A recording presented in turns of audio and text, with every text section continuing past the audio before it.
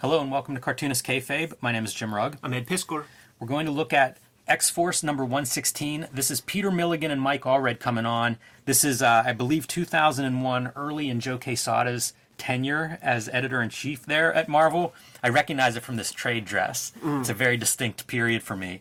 But this was a lot of the interesting stuff that I saw Joe Quesada doing when he took over was bringing in talent that maybe hadn't worked on Marvel or hadn't worked on a regular Marvel title, and really kind of shaking things up. Like, you got to see some interesting creators that were maybe more indie and less house style show up, and I think Mike Allred is a really, really good example of that. We would have known him, in the 90s. He was doing Madman, which was a pretty distinct alternative superhero. Did some stuff at Vertigo to kind of show his flexibility and, I guess, ability to work within that editorial system, and hadn't done too much at Marvel. I think he did a Spider-Man annual, which we looked at in a previous video, but it felt like this was a different approach to comics at Marvel when Mike Allred shows up. Yeah, in a big way, and it was a big deal with Allred doing like mainstream books, really.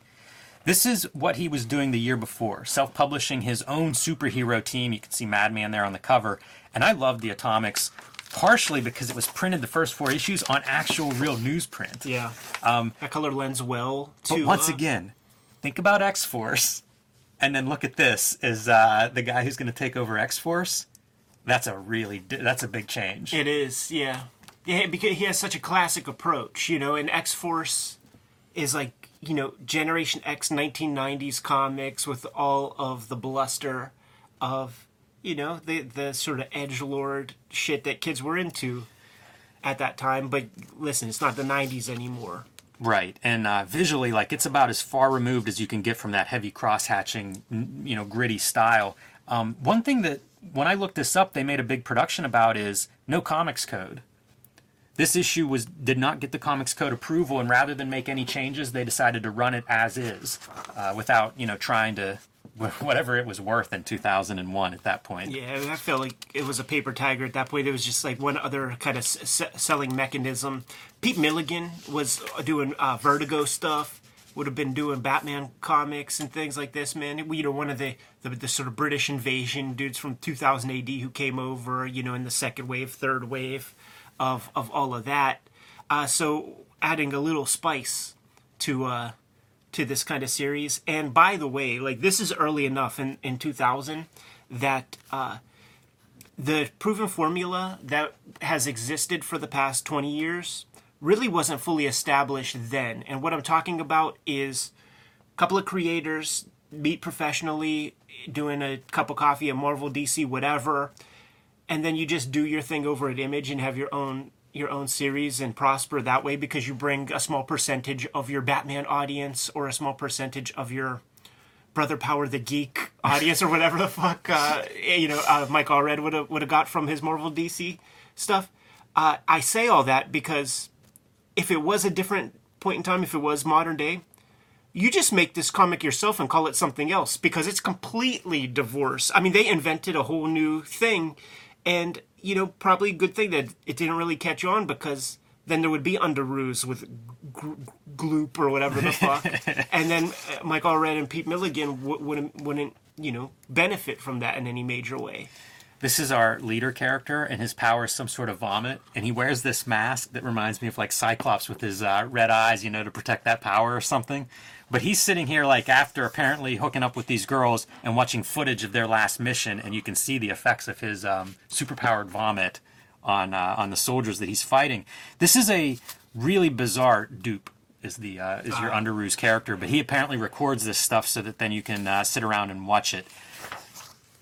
It's such a strange take on X-Force because I reread this and my thought was this is exactly the description of Youngblood. It's government-sponsored kind of superheroes and celebrity. Yes. They're all in this celebrity position, and if you think of how Youngblood was sold to us and described in interviews, this team fits that. Issue 1 Chapel, man, he wakes up with the lady yo, go catch a cab. I got business. And these chicks right here, they're we got to be on the runway in the morning. I thought that was a real smart piece of dialogue because it's establishing this dude. Not only does he get a couple of chicks, man, but he's like rocking supermodel ladies. It's so funny too. Like they're talking about he's not studying the tactics. This is how he gets off. Is Exactly. watching. Yeah, he gets boners and gets ready to fuck by watching Mass Destruction, and Allred pulls this off.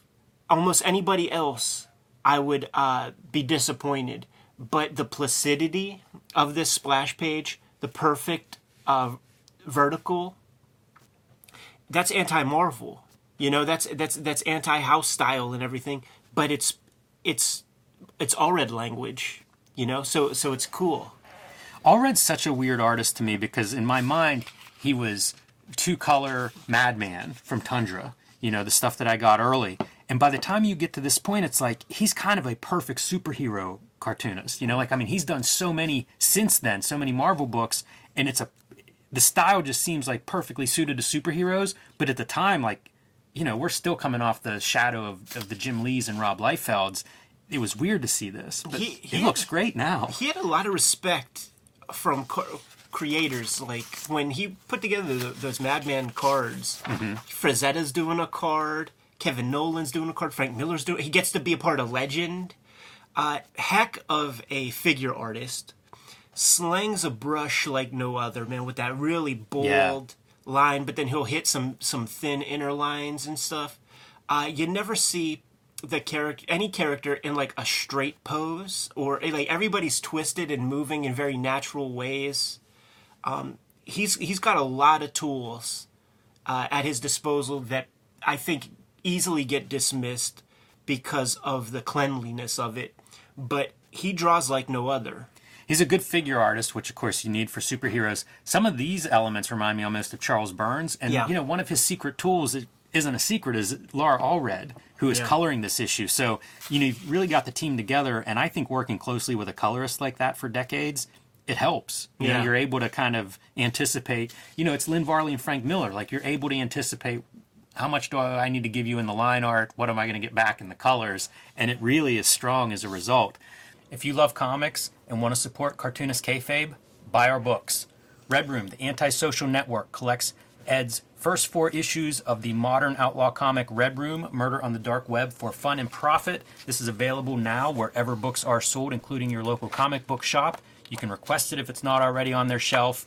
4 great issues of comics and art, and a lot of great back matter, including this first written draft of Red Room, some notes from Ed on the making of this book. Starting in March, trigger warnings. The second season of Red Room will begin, and this is the cover to look for whenever you go to your local comic shop in March looking for Red Room. If you haven't already had that added to your subscription box, look for this cover on the shelves March 9th. These are the variants that are available for Red Room. A second variant here by Ed Piskor.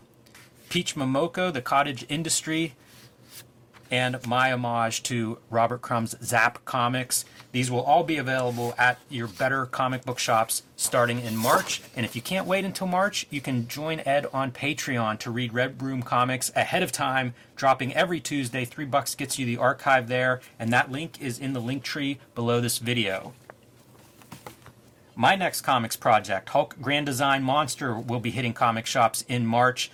This is what I did for lockdown, Ed. I locked myself in a room for a year with 500 issues of The Incredible Hulk, and I distilled the Hulk's story, the first 40 years of the Hulk, into 2 standalone issues, Hulk Grand Design Monster, Hulk Grand Design Madness. These will be coming out in March and April 2022. Tell your local comic shops you want a copy to pre-order a copy for you to put it in your pull box. And issue number 1 Monster has some great variants, including this gem from Ed, Peach Momoko doing her take on She-Hulk, and Marcos Martin with the classic Hulk transformation from meek Bruce Banner into the Incredible Hulk there. These are not retailer incentives, which means if you like one of these covers better than my cover, tell your local comic shop that you want it, and they can pull that for you at no extra price, but you got to let them know ahead of time. So let those comic shop knows what you want for Hulk Grand Design right now. And now back to our regular scheduled program. This character is Coach. and he's kind of the leader of these guys. And what you see here is like a press conference to introduce a new member of the team. And I mean, there's parody here because it's a crusty old dude who's the leader. It's Cable, except I think he's missing an arm instead of having a cybernetic arm. Yeah. So it's, and also Coach. You got to think about Cheers a little bit. Yeah, it's an interesting comic. This is Axel Alonso too, as your editor, who I guess they probably worked together at Vertigo. Axel would come from Vertigo. Yeah. So I'm guessing that maybe that's how, definitely Peter Milligan and maybe Axel, Mike Allred as well. Got to look at my credits for that Brother Power the Geek one shot. I think it was just called The Geek. Yeah. And of course, things were going wrong at your press conference. And of course, the Vomit guy's name is Axel. Yeah. Is that a mistake? Is that a coincidence? Can't be a coincidence, right?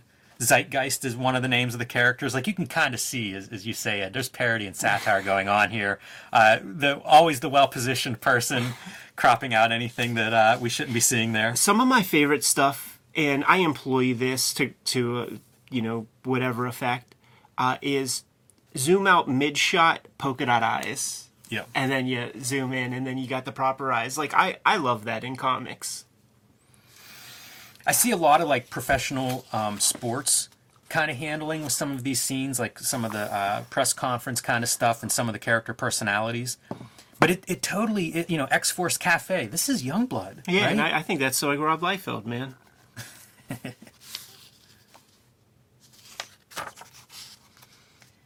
The fun part that comes with this comic is, of course, the longtime readers of X-Force. There's not a remaining member from the previous issue. There's no Cannonball, no Cable, Domino, Boom Boom. How does this work? Like, last month, they tie up something with Adam Polina or something, and then it just jumps into this? I don't know that they tie anything up. It's interesting because we're going to see letters show up in the next issue about this. Like, they sent this out to people, I think, via the internet to get early responses. But I think it was like a stunt, very intentionally put out there.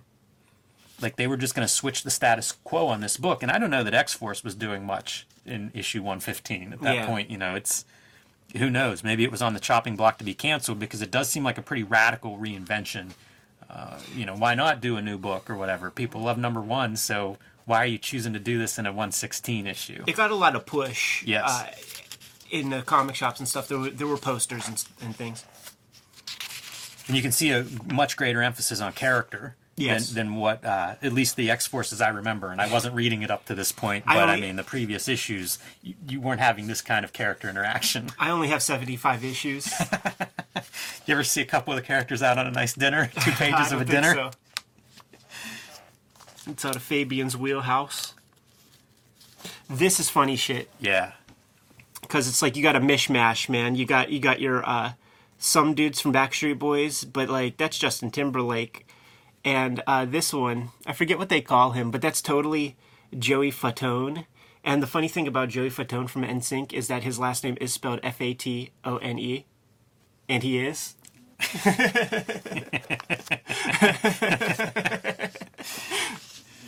Yeah, that doesn't feel lost on Milligan and Company, right? Right. This is fun, though, because, one, they talk about, this is a manufactured boy band. That's essentially what X-Force is in this new iteration. Right. It's this manufactured superhero team, and then as they line up to start this fight, it says, like, he's excited because, like, these are the kind of bad guys we rarely get nowadays. Like, you get to go make some good video, is what they're saying. This is another strength of Allred's that gets dismissed, or at least is not thought of that much, because I don't know how well Red Rocket 7 was received. It was an odd size. Can't do a square book, everybody. Yeah, and also it wasn't magazine size. It was like LP sized or something like this. But his ability to capture likenesses is second to none. Like, he's perfect at it. Like, in Red Rocket 7, I mean, there's Chuck Berry on one page, there's David Bowie on the next, Elvis on the next, dozens and dozens of famous rock and rollers. And he can do that. He's very good at that, man. So capturing these guys that's a tool that he has in his kit. Smart on someone's part, if that's Milligan thinking like I can take advantage of that. Yeah. We say it a million times. Like if you're the writer, like figure out what that artist does well and get it on the page.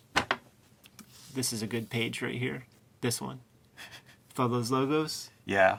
I love it. Eros is on there. Charlton and Avatar next to each other.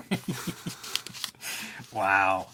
Yeah, you could do an episode on that page. Oh, totally, man. First off, I had no idea Avatar was around, but I guess, 2000, that makes sense. CrossGen. Is this... CrossGen is the forgotten company, right? Totally. But like, I'll never forget them, because even as a little kid, I was thinking, like, all these people that are allowing themselves to be uprooted and moved to Florida, what are you thinking? It's not going to last, and now you're away from your home base, living under Little Lord Fauntleroy, who's telling you what to do. Like, as a little kid, I knew that this was doomed. You know what, though? I swear those guys, when they came back, were all good. Like being in that room next to your peers. It's a little bit of Joe Kubert school, right? Like being surrounded by other dudes that are all trying to make the same thing. Like we want to make good comics. I mean, I give mad props to Steve McNiven, who came up in this system, wasn't like uprooted from an established lifestyle. Was a kid, came down there, and then became a bad motherfucker. Is this Rick Veitch? I don't know. No? I'm not sure what that is. I don't think that's King Hell. No. But it is some fun stuff in there. Classics Illustrated. Warp Graphics, Viz. That's a fun page. Much better than super early Brandon Graham and Radio Comics. We digress. Yeah. We'll keep going. So they're heading off to do their battle here, and I guess that's New York City. Is Sonic TV? Obviously an MTV kind of reference there, and rescue your boys are us and fight the bad guys. Really inventive visuals for some of these things. Oh yeah. Yeah, and Laura Allred doing some stuff. Like we saw it on the previous page. We're seeing it here, where she's doing some things with the color that is not really indicated in line. Maybe there were some color hold things. Maybe Allred drew a couple of shapes on a piece of tracing paper or something to scan in for her to have as a guideline. Who knows? But that is the benefit of, living in the same house as your colorist. Yeah, for sure. They throw just the peanuts they throw at us. I feel like that's a really intentional use of language. Getting peanuts in there, then we're getting into the monologue of his mutant history. This is one of those that just doesn't feel like stuff's accidental. Yeah, you know what I do think is accidental is that this is on a right-facing page because of ad placements and stuff like that. That would have been way more effective on a page turn. Yeah, it could be. Look at dropping a photo in on a billboard in the background. In fact, that whole thing looks like a photo background. Yeah. Like the building itself and stuff. Pretty strange. A little Kirby collage. Reminds me a lot of the Matrix scene, with the helicopter leveled up at the building. Oh, yeah, right. About to unload. And one thing going through this I kept wondering is, like, what doesn't get the comics code? Punisher gets comics code approval. Yeah, so, like, what are we doing here that's sort of crossing the line? And there's some violence, but it's not outrageous, like the fingers being blown off as the gun's unloading. Is our guy dead? Oh yeah, most of the team dies in this issue. And doesn't come, so it's like all new people in the next issue? It's not all new. A couple of them did survive, but that's the two that survived. I guess Dupe survived, but those are your survivors. Darwin Cook would do a couple of fill-in issues on this run as well. I was pretty much checked out, man, of mainstream, Marvel DC comics around this time. Me too. It was Allred is what got my attention on it, because it was like just unlikely. Yeah. That he's going to take over an X book.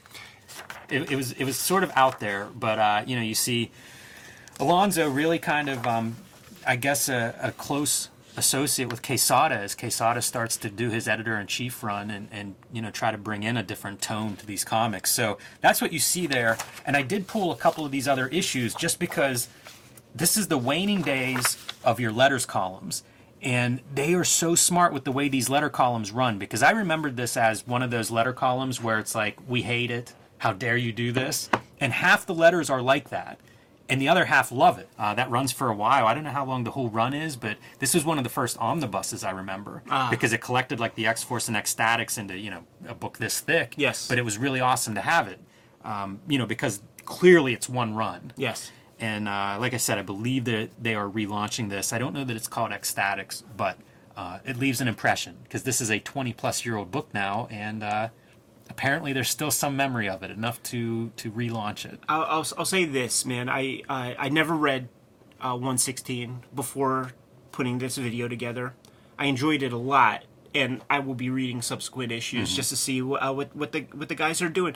I'm always hot and cold on Peter Milligan. There are times where he's in his groove, and there are times where I'm just not feeling it. But he seems inspired for this. I do think that there was some wink, wink, nod, nod stuff happening at the little writers' retreats or whatever is happening in the back offices that allows him to feel that creative juice to kind of do his thing, man. When you get to start off with whole cloth, it's a very special predicament you're in, because it's only when you start making decisions do things start to get narrowed down to being what it is. So you begin with ultimate possibility, and for a certain type of creator, that's very fun. That's very exciting, and it does seem like they're putting their best foot forward here. I'm going to be reading subsequent issues. It's a cool story for an issue 1, too, in that they introduce all these characters and then they kill most of them. That's kind of a surprise, That's probably not what you expected whenever you crack open page 1 and see some new characters. Yeah. It's very, the Psycho, you Yes. show this guy very prominently and then let's off him. Yeah, absolutely. That's why I literally asked you, so what, they just stitch him up in the next issue? Yeah, you can see it's a lot of different characters just a few issues later. It's a good move, It keeps it's unorthodox pugilism, man. Keeps you wondering when you introduce these fresh characters. Anybody can get got. I like the trade dress too. Yeah, little corner it's box update piece of that corner box, and looks really good if you're just seeing like your top quarter, as Eric Larson always points out. Got to make that part work, and I think that's a pretty good look for it. And good looks to Laura Allred in an era where the abuse of color filters and blurs and sheens and shines and highlights were the rage. You put this comic on the racks with kind of like cel-shaded color scheme. Stands out, man. It's so strange to think like somebody walked in to Marvel and said, "Look, this is the guy. We're going to put this dude on X-Force. What do you think, boss?"